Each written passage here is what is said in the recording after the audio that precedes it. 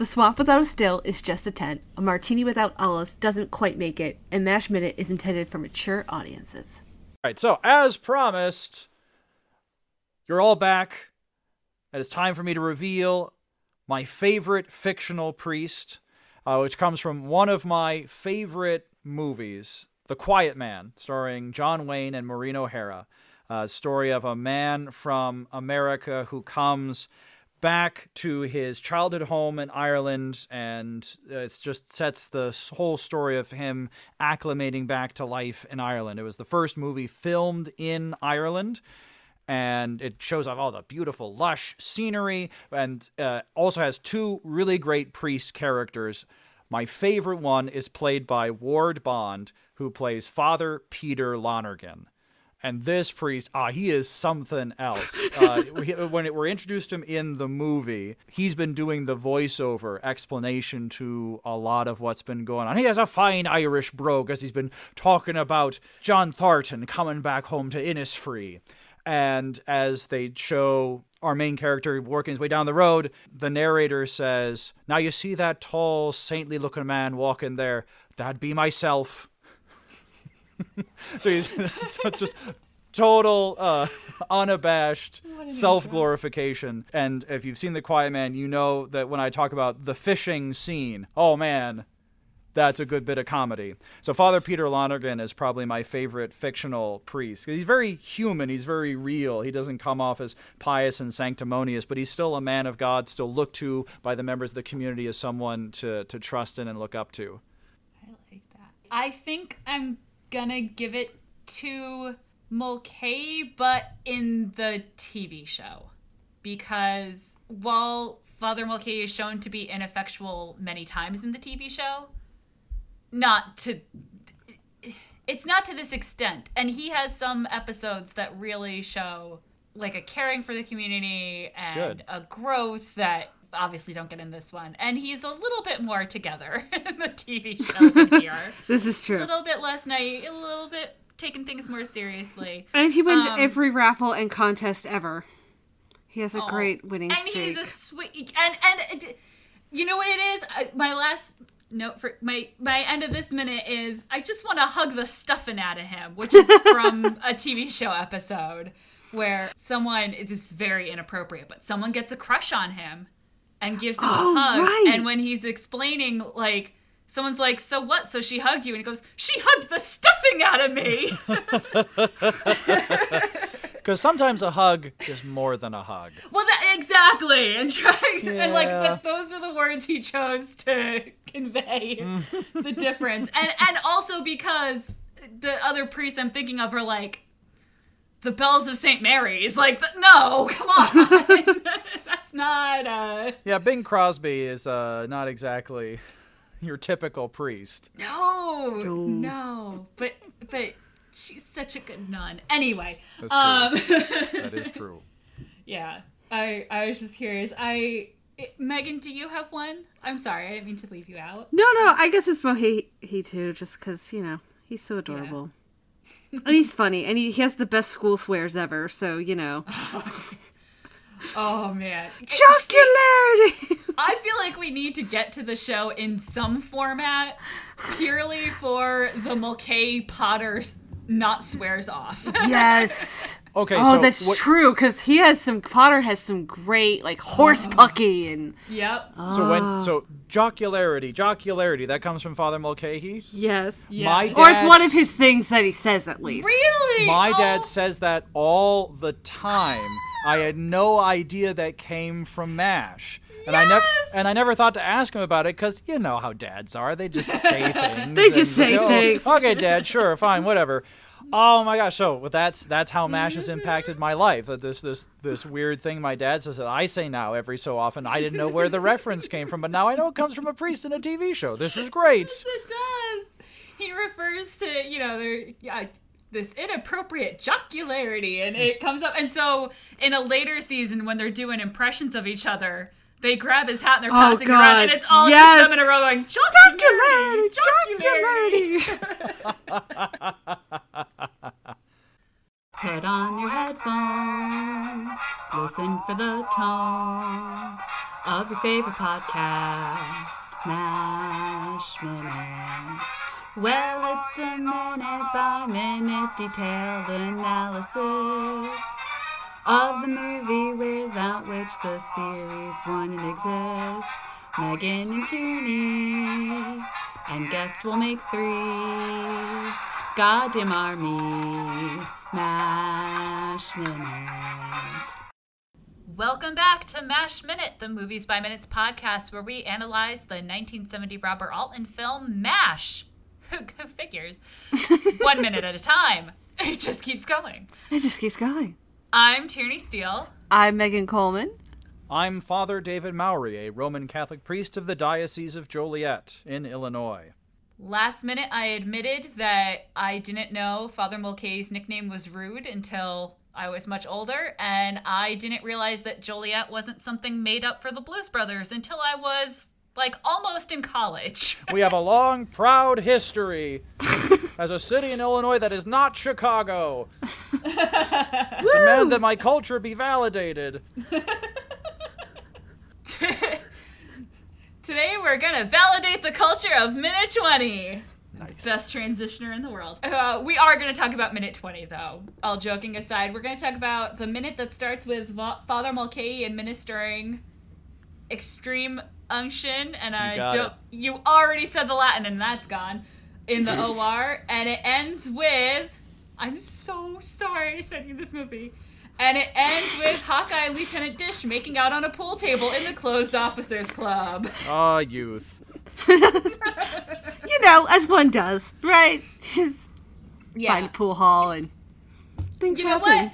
I'm still calling this minute a win because you already answered one of my questions for this minute. Because I was like, is that oil in his hands, or the word chrism is floating in my brain as a thing? So chrism is one of the 3 different types of sacramental oil that are used in Catholic rituals. The one Father Mulcahy is using in this scene is the oil of the sick. It's the oleo infirmorum, in Latin. And then the other 2 oils, there's the oil of the catechumen, which is used in the administration of baptism. It's done before the person is baptized as a sign of preparing the person for baptism, because in the days of the early church, there was no such thing as Bengay, no such thing as other lotions. You had oil, though, and oil would be used by athletes and warriors to limber up, to get themselves loose in preparation for the contest they were about to enter. And then the church adopted that symbolism of oil as something preparatory, as something that gets you ready, as a sign and symbol used in baptism, as something done as an anointing before baptism. Then the last oil, the one you're thinking of, Tierney, is the chrism, the Christ oil. And this is the oil used in baptism, in confirmation, and in the sacrament of holy orders, the ordination of deacons, priests, and bishops. And chrism has a special perfume added to it that gives it a beautiful floral fragrance to call to mind the odor of sanctity that descends upon each baptized Christian with the anointing of the Holy Spirit that comes down upon someone who's been baptized. And chrism is poured out as that sign of the presence of the Holy Spirit, which likewise anointed Christ as he walked the earth doing the will of his heavenly Father. Father Mulcahy, though, is using the oil that gets the most use in the life of the church. It's the oil of the sick. Every year, there's a mass where all 3 of those oils are consecrated and blessed, and when you go to that mass, you always have to make sure you've put in your order for oil ahead of time to tell the bishop's office how much oil you're going to need for your parish. So if you have a small parish, you can get away with, just a little bit of each. But if you're at a large parish like the one I was at up until last year, we had 8,000 families on the books at the parish. So we would get boxes of oils in order to make sure that we would make it through the whole year. Yeah, chrism makes a baby's head smell real good, and if you are converting from Episcopalianism to Catholicism in your 20s, maybe don't have side swept bangs. Just saying, it was kind of a mess. So that's probably why that one stuck in my head more than the others. So you had the awkward bang push, because I've done that when I've done confirmation, where I kind of have to scoop the hair away and get that cross on somebody's forehead, and then the hair comes back and plasters immediately onto that poor girl's forehead. Oops. It's easier with babies, because they have hardly any hair to begin with. Yeah. They're just awesome. And the great thing was, it was just real cute. My kid loves having his hair washed, even when he's super little. For some reason, he just really liked it. And so he loved getting baptized. Like, as well, the priest he should. rubbed his head, and then his father held him up, and everyone clapped. And he was just like, this is the greatest day ever. And the then circle of life from The Lion King played in the background. Yes, that's exactly how the priest described what to do. He's like, and then you're gonna hold him up like in The Lion King. And then it wasn't the next week, but it was pretty soon after, because I think that we were at my parents' house the next week, but very soon after, we took him to church for a regular mass, and he was just like, excuse me, what is this? Where are my adoring crowds? Where's my fan club? When is my that turn nice in guy the hot rubbing tub? my head? When's my bath? Last time we were here, I got a very nice bath. When's that happening? He was very disappointed. Oh. So yeah, but now he can clap himself, and we're a church where they see the churches I grew up going in. You filed out after the priest, so there was never anyone there when the choir stopped singing. But ours, you stay until the end, and everyone claps, and so he gets very excited now that he can join in. Coming as I do from a choral family, thank you for doing that. That's a very great show of support and generosity to the singers. It drives me insane, but that's because I'm an impatient person, and that's my own problem. It's so well organized. The way the rows file out, like, it just, there's a little OCD corner of my heart that is very satisfied when that works well. Anyway, that's not what's happening here. Now, what we have here is Father Mulcahy continuing with the anointing ritual. And I have a copy of a book that Father Mulcahy may have had access to during the Korean War. I mentioned yesterday a little book called a Collectio Rituum, which literally means ritual collection, which puts together all the various prayers and sacramental rituals that a priest on the go would use.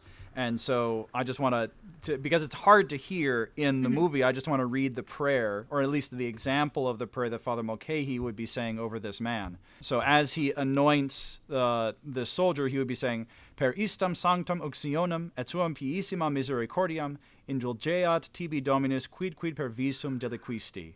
Amen. And so what that translates to is, as by this holy anointing and his most loving mercy, may the Lord forgive you whatever wrong you have done by the use of your sight. So you can see he's anointing this man's eyes. And then in this celebration of extreme unction, he then would have continued on to anoint the ears, the nose, the lips, the hands, and the feet. And then finally finishing on the forehead with that simple phrase, Per istam sanctam uxionum indulgeat tibi Dominus quid deliquisti. By this holy anointing, may the Lord forgive you whatever wrong you have done. Amen.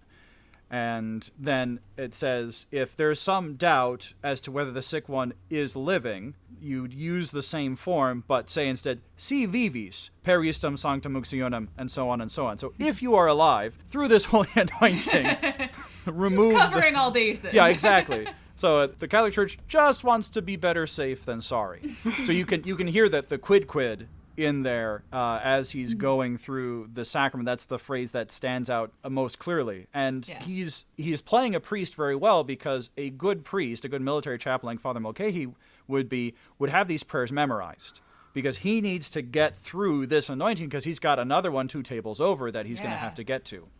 And so through that rote repetition, like a process. it is. Well, it's an anointing of the entire body. And as I said before, the theology of the anointing of the sick sees it as a forgiveness of sins, as a way of giving this person a chance to have the sins of his life forgiven through the mercy of God, through the ministry of the church, which was charged by Jesus with the continuation of his mission, which was a mission of forgiveness, of mercy, and of love. And that's done through the sacramental life, through the use of creation charged with the glory of God's grace, which is that's the whole Catholic thing. The Catholic Church believes in the goodness of creation, and it can have a use in our celebration of the faith. Yeah, I love that, and I'm really having to restrict myself from making the joke like, oh yeah, that Catholic motto, better safe than sorry. But, when it comes to the sacraments, it's always a matter of erring on the side of the person being alive. Because I've had a couple anointing calls where I go out and the person has already died, but I would rather appear before the throne and have God tell me that I was too liberal with his sacraments than to say that I was too stingy with his grace. Yeah. It's the right way to lean. Yeah. If I erred, okay. Well, I erred on the side of charity. They're big on that. Not about the... Oh, go ahead. No, Megan, go ahead. I've dominated the conversation quite a bit. Go ahead, well, Megan. I was wondering... For a reason! For a very good and obvious reason. Yes, I mean, you're the expert. No, I just didn't know, because I didn't really find anything when I was looking around. Was there, did the Army have a way of saying, oh, this recruit... Oh, I shouldn't say recruit, but, this soldier was Catholic and this person... It's on your dog tags. It's on your dog tag, That's okay. what the C is. My grandfather's dog tags. Was it easy for for Father McKay to be like, oh, he's Catholic. He definitely needs to. They would probably call him because they would be operating on him. They would check his dog tags beforehand, and they would just, okay, this guy's Catholic. Let Father Mulcahy know he may need to come over here. Gotcha. Yeah, that's a really good point. Oh, that's what I was gonna ask. Speaking of erring on the side of too much, when it isn't. This is my one chance to ask. Is it true that if you're not sure, well, better safe than sorry? Or has that fallen by the wayside? How do you mean? What are you saying? If it's unsure if somebody's Catholic if someone's Catholic. Oh, I see. Or is that incredibly problematic because then you're performing a Catholic right, so it gets a little missionary colonialist feeling as I'm saying this. It can. So the thing when you're dealing with a situation like this where this extreme case, you're not even sure if the person is alive, but in cases I've encountered where you're not sure if the person is conscious, I've encountered families where members of the family are Catholic. They want something done for their loved one, but their loved one is not Catholic or has left the Catholic Church and is practicing the faith in a different Christian tradition or what have you. And they were raised Catholic. So when I come to the house in that situation, that's generally a surprise for Father that the person in the bed hasn't been practicing Catholicism and has in fact been going down to the Bible Fellowship Church for the last 20 years. Oh, okay. So then I ask the question, if Bob was awake right now, would he have wanted a priest? And generally people kind of shuffle side to side awkwardly and say, he would want someone to pray with him. Like, okay, that's what I thought. So I can't do something for Bob that if he were awake, he would not want me to do. Because that's not fair to Bob. Because the Catholic sacraments always respect the dignity of the person. And we're not going to...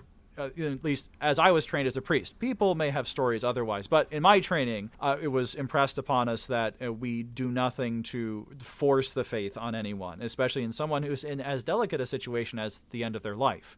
That is a moment where they ought to be completely free. And the priest is there to help that person in that moment, not to force anything on them as a surprise or to take advantage of that vulnerable moment. So in those cases where I've had someone who isn't a practicing Catholic and wouldn't have called for the priest, I just say, okay, well, let's just all gather around. I have some psalms here that we can pray. Let's say the Our Father. Let's offer his soul up to God's care and trust that God's going to take care of him. And that's what I can do as a man of faith. I can lead that prayer, even if I'm not going to give him the oil change. You liked that, Megan, didn't you? I did. Well, my dad years ago was in the hospital very suddenly with heart issues, and he's a lapsed Catholic who tells me he carries a St. Christopher medal just in case. Good for him. Good for him. And so I could see him liking the oil change joke very much. Oh, yeah. Well, that happened to my Yeah. There was a nurse who assumed my great-grandmother was Catholic because, to be fair, she was married to a Catholic. Ah, I see. Back when you had to sign the thing. So her kids were Catholic. And her grown kid, who this person was friends with, was the parish nurse. Had done the whole course. She would go and give communion in the hospital. Wow. And so she's like, oh, well, of course, Mrs. Halloran must be. And, oh no, she was from the Scottish side of the family. Oh, dear. And very much not a Catholic. Mm-hmm. And woke up, and he probably was standing there being like, wait, what do you want me to do? And trying to get to that, maybe I'll just say a prayer point. But she woke up, and a priest was in her room, and I swear to... she lived another 2 weeks out of spite. Oh, I've had that happen. Like, oh, no. This is not happening. I did a summer of hospital chaplaincy, and when I would walk into somebody's room, they'd just take one look at me in my collar and says, I don't need no priest. It's like, I'm just here to pray with you, just to let you know that, the chaplaincy team is here to support you. I don't need no priest. Like, okay, I understand. So what? Who sent you? Well, then you gotta, as a chaplain, just kind of push through that and say, well, where do you worship? Where do you go to church on Sunday? And then you get them talking, and they relax, and they realize you're not there to force anything on them, and they open up to you. But yeah, people are understandably, in those moments of vulnerability, they want people they trust with them. And those Catholic priests, you just can't, you don't know what they're going to do next. Speaking in Latin, you never know what they're up to. Father Mulcahy is pulled away. I think it's just the eyes he gets to. But I have a moment where I'm just like, Duke has been a very bad boy so far in this movie. And that is the least of the trivializing it. That's a nice way of saying it, as my grandma would say. If you can't say anything nice, you shouldn't say anything at all. But I have something nice to say, because I don't think he's a great doctor in the ways of Hawkeye Pierce, MD, but he is clearly, he has a heart, and we see it in his "I'm sorry" line. Yeah, that's true. He cares. Yeah, it's kind of a sorry, not sorry kind of line, terrible. though. Yeah, because then he's just sort of like, I'm interrupting you, sorry, but I need you right now. No, it's this man is alive and that man is dead, and that's a fact, and that's a very sad line. But why it's saying, I know what you were doing is important, and this is why I think what I'm doing is more important. Which then you could argue that, but the recognition that Father Mulcahy has given something up to come hold this retractor, does that make sense? I get what you're saying. You could read the line that way. I don't. I don't think Duke has a great deal of respect for what Father Mulcahy does in the operating room. Coming as a Catholic priest, I would be very put out if a doctor interrupted me, even in an emergency situation like this, if a doctor interrupted me in the middle of doing my job to help him do his, because that's the breakdown and division of labor in the operating room. The chaplain is there to see the spiritual needs of the patients. As the doctors and nurses, it's their job to do the surgery. And yes, I understand, it's a field hospital. You got to do what you got to do. But, Father Mulcahy's job is not getting a lot of respect here. Dish, as the nurse, is allowed to go back and forth. The doctor dismisses, okay, yeah, go help him, that's fine. Father Mulcahy is not allowed to do his job because Duke's job is more important. Now, granted, yes, saving a person's life is a very important task, but Father Mulcahy's concerned with saving a person's soul. So it's... and that's an excellent point, that Duke lets Dish go. He could have been like, no, you... Yeah, Duke did this to himself. That's why I'm not entirely sympathetic. He let his extra pair of hands go. And all of a sudden, actually, I do need them. Whoopsies. Okay. If he had said whoopsies... Sorry, we got to take the laughs where we can. Yeah, not out of place in this movie. Now, I will say it does lead to a great moment, because it shows that Father Mulcahy is much more uncomfortable with the living surgery that's going on than the dead corpse that he was just touching in the act of anointing. Yeah, he is squeamish. Right. Over here. But in the way you wouldn't expect. Mostly when we deal with corpses, like, corpses, bodies, yikes, we want to get away from those in a living body. At least it's kind of nausea-inducing, but it's still alive. For him, it's the opposite. He's totally comfortable with the anointing and handling this dead body, which is a big cultural taboo for us still. And it's the surgery goes, oh, ew, oh, I'm just going to use one finger. No, use two fingers. Oh, okay, good. I can't even look. And that's and that is the weirdest thing, because can you hold it with two hands, Father? That's a laugh. That is a joke. We are all laughing. This is a weird break. And this is one of the few times where I don't think the cut with the loudspeaker really works, because that is a strange transition, and this is coming from someone who does a podcast about a movie of very awkward transitions. It's weird to end this scene with a gag and then cut to tomfoolery. Well, that's MASH in a nutshell, isn't it? Yeah, it kind of is. Tomfoolery in the midst of war. All right. Well, Megan, enjoy the next 100 minutes, and I'll see ya, because clearly... No, I'm kidding. Oh, man. That was quick. It just doesn't work for me. It's fine. I mean, it is a little bit abrupt, but I find Robert Altman to be a little abrupt at times anyway. In general. Not just this movie. Yeah. And it Prairie Home Companion. Just... It does give me the chance to see the door of the swamp, which has been christened. Speaking of. And so it has swamp painted across the top, and it has the symbol on the door. So again, they've been here a week, and it really is their tent. And they've got a doghouse, even, with the "Do Not Feed Me" sign over the dog. They're certainly feeling comfortable, aren't they? They've just made themselves right at home. Right at home. Megan, do you want to talk about that symbol now, or do you want to save that for another...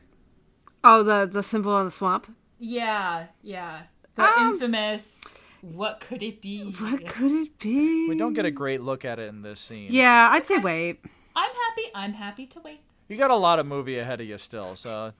Please remember the patience, not so much. But yeah, so it's there is the only important thing for this, as Ho-Jon runs out. And then we get some beautiful living in their character action from Volmer and Sideman, who are folding up the flag. You mean Captain Pierce? He barks at Ho-Jon. Yep. And then Sideman is just such a I also love this implies that Sideman knows all about what's happening. Oh, with Hawkeye and Dish. He keeps his ear to the ground. He knows what's what. Yes. He's the kind of guy who would be able to get you anything, I think. I like it because I had never known Sideman's name and didn't notice him before doing this project, and he has become quite endeared to him and Judson. I have grown to really appreciate over doing this project because they do well with what they're given, is what I'll say. And this is a perfect little, he's in there. Just go, kid. Not my problem anymore. Yep. I also have a lot of sympathy having worked at a summer camp for people who have to do flag ceremonies. Have you ever tried to teach 8-year-olds how to fold an American flag? It takes a while. So why are they changing the flag? When do you need to take the flag down? I've never had a camp experience like that, so I know nothing about it. So at summer camp, it's done, ours was at 5:20 was when the bugle went to go down to flag. So at 5:30, you were taking it down and folding it up because it should not be up overnight unless there is a spotlight on it. That's right. Okay. So it's only up in the sunshine. And it used to be it shouldn't be up in the rain, but now there are certain types of flags that are okay, which is something I learned after Diana and I sprinted out in the middle of just this absolutely ridiculous downpour of a thunderstorm and took it down. And we got back to the office porch and we're like, look, we did it. We've got it. And we didn't fold it. It's literally wrapped up in my arms, dripping on me. And Fran just looks like, you can leave that up in rain. I'm just like, well, we're not putting it back. Now you tell me. Dun, dun, dun. But yes, and then if put it them is up up at night, flagpole. it should have a spotlight on it. And that's why you have those flagpoles that have the built-in light around the base. Mm-hmm. So it's shining up so you can leave it up all the time.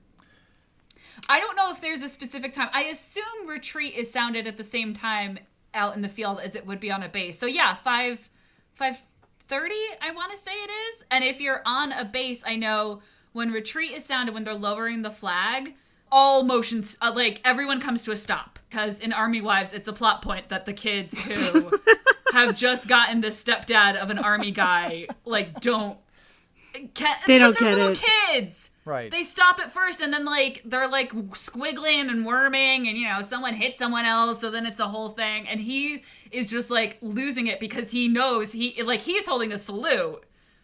And they are just like, what is the big deal? And he's like, because it's symbolizing everyone we've lost. Like, cut it out.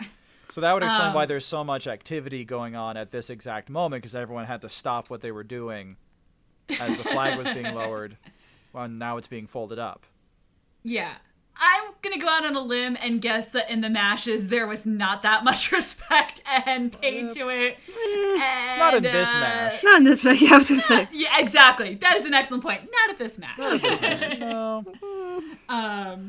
So, in theory, this gives us a timestamp of this is early evening, but I don't know that. Like, I wouldn't stake anything on it, just because, you know, we're in this anarchy of an army unit. I do like the call out to Chicago. That's on the signpost there. They've got a marker for the Cook County Hospital in Chicago, Illinois, only 6,418 and a half miles away. Those halves are very important. It is. We got to be specific. Yeah, I love that the signpost is across all the MASH expanded universe. It always is there. Nice. Yep. It feels like a bit of home. And then I just have the note, sorry, Father. Well, listen, as someone who listens to other people's sins for a living, I am not caught by surprise. Oh my goodness, what are these two adults doing? Oh my god, my word. Oh, I didn't have to collapse on my chaise lounge collecting my pearls. You're a little less naive than Father Mulcahy. But yeah, so Hawkeye and Lieutenant Dish have there was a little bit of flirting, and now it has progressed. Now it has progressed to the point of I'm gonna do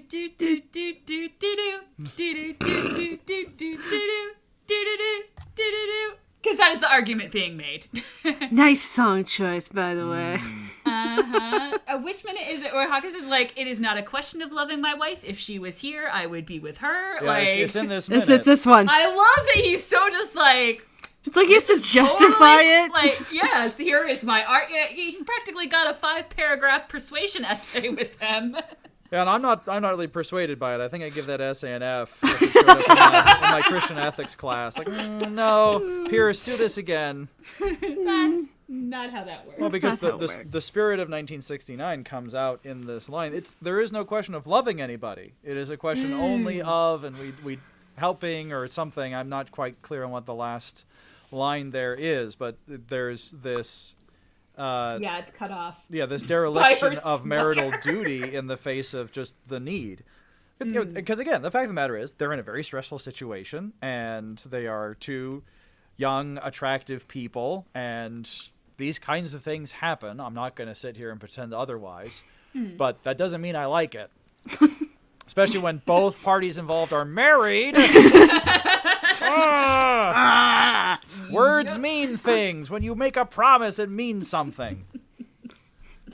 Part of me also wondered, it's like, I mean, I know it's a movie, but part of me is like, how do you have the energy after being in that ER for, how many hours? 12 plus hours. 12 plus hours to like, I mean, there has to be some adrenaline, but I'm just also like, really? Like, I just want to sleep and eat. Well, that's the whole argument I got Maybe it's because I just had a baby. I don't know. But like, those things are very precious. But like, really?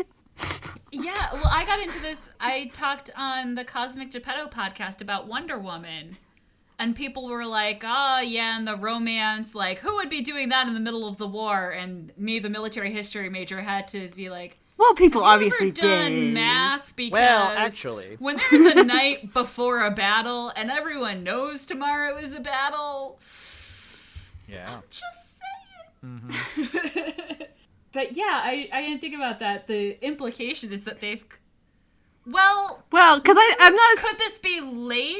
I mean, this is true. This could be after the fact. I should assume it's like... Yeah, this could be after a normal shift. A normal shift. This is which true. Which would still be a lot. What's but... a bit It really lot, doesn't but... mean anything in MASH. This is true. We just have scenes one after the We other. just have scenes, and I'm used to a regular movie where usually, there are better transitions. There is no time, Megan. I Only know. Loudspeakers. Loudspeakers. Oh, Robert Holtman. This is also what I mentioned, that when Tierney told me we should do MASH as a podcast, I automatically assumed the television show. And then she's like, oh, so now I got you on board, actually. I would just like to make everyone involved as uncomfortable as possible. Oops. Megan, Loretta Swit liked one of my tweets. I saw that. That's which amazing. Means that Loretta Swit might know about our podcast. Wow. So you're welcome. Congratulations.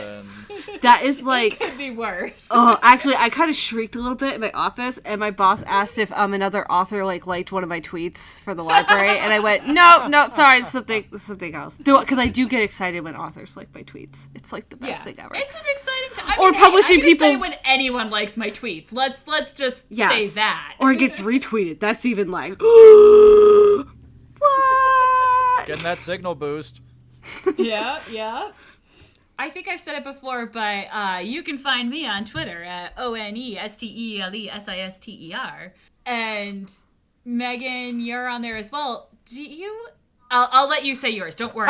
You get the signal boost too. But I was trying to remember if you're on Twitter as well. Oh, I'm on the tweets, as my dad would say. Yes, who doesn't have Twitter? And it's at Meg's Charm, so it's MEGGZCHARM. And I tweet a lot about library stuff too, so, Anagram soup, whatever. If you want to chat with me about extreme unction and Christian ethics, I can be found at FRMOWRY. That's at Father Mowry. Hey, don't knock it. There's Catholic Twitter is a thing. Oh, it is a thing. You can't retweet it in. There's Twitter, then inside that there's Catholic Twitter, and inside Catholic Twitter is priest Twitter. Ooh. Okay. It's a unique place. It's a bunch of priests being big goofs. I get stuck on friend who went to Catholic school and Jesuit college retweeting a priest. And that's actually, if you don't want to answer this is fine, and I will see how popular our podcast is before deciding whether or not to put this on the internet. Dun, dun, dun. What a lead up. No, because I like to refer, anytime someone calls someone a social justice warrior, I'm like, thank you. In Catholic, that's a compliment. That's like what we're going for. Because I go to Apollo Center, and so social justice is like the thing to be like working towards. So yeah, it's an equivocation in terms, because as so often happens, what words mean in the Catholic context mean different things outside of the Catholic context. So yeah, I mean, social justice, that just means the common good, the conditions of society that allow for the flourishing of all. And justice simply just is making sure the other person has their due, and so that's social justice, that virtue applied on a societal level. The problem comes in, okay, but how do you do that? What does that look like? And that's where you get into the nitty-gritty, and that's where you have a lot of strong feelings from some people on what ought to be done. And that's why I was like, even as I was saying, I was like, sometimes you toss this stuff out and it does not get taken in a good way. Or someone hears me say that and it's like, how could you be so glib? I'm like, well, because it's Twitter. So it's like the point. You've been to Twitter before, right? Yeah, have you been to Twitter before? That's how it works. I'm trying to look and see. There's someone with an SJ in their name that I feel like I see all the time, and now, of course, I can't find anything by them. So, never mind.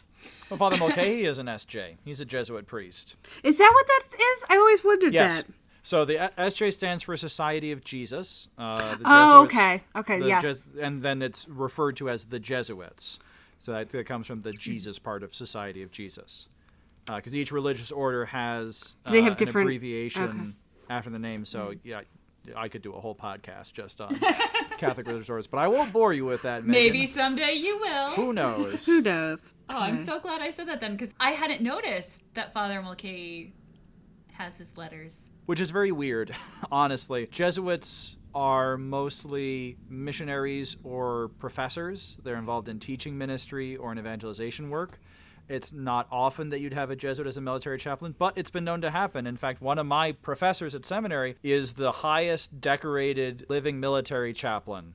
And he is a Jesuit priest. He served as a chaplain during the Vietnam War. And then after the war finished, he went back to being a ethicist at a hospital and then teaches moral theology here at the seminary. Very cool. Yeah. Yeah. I think they just wanted him to be from Notre Dame, which, I mean, hey, go Irish, but... Well, Notre Dame is the Holy Cross Fathers. Oh, right. Because the Holy Cross College. And they're CSC. That's their. Yep. Those are their letters. It's a French order. I can't remember what exactly it stands for. Any other Catholic university in the United States is Jesuit. Fordham, Georgetown, Loyola, PC. Loyola. No, PC's Dominican. Is it? I thought it was Jesuit. PC is Dominican. Marist College is Marist. I feel or the my Marist dad, brothers. who is a Jesuit fan for whatever reason, always made me think it was PC was Jesuit. I think Providence College is the only Dominican college. I don't know. My dad's from Providence. Well, outside There Providence, might be right? So, one other, you know. or it might be the only one. But yeah, Fordham's Jesuit. BC Fairfield University is Oh, there's lots.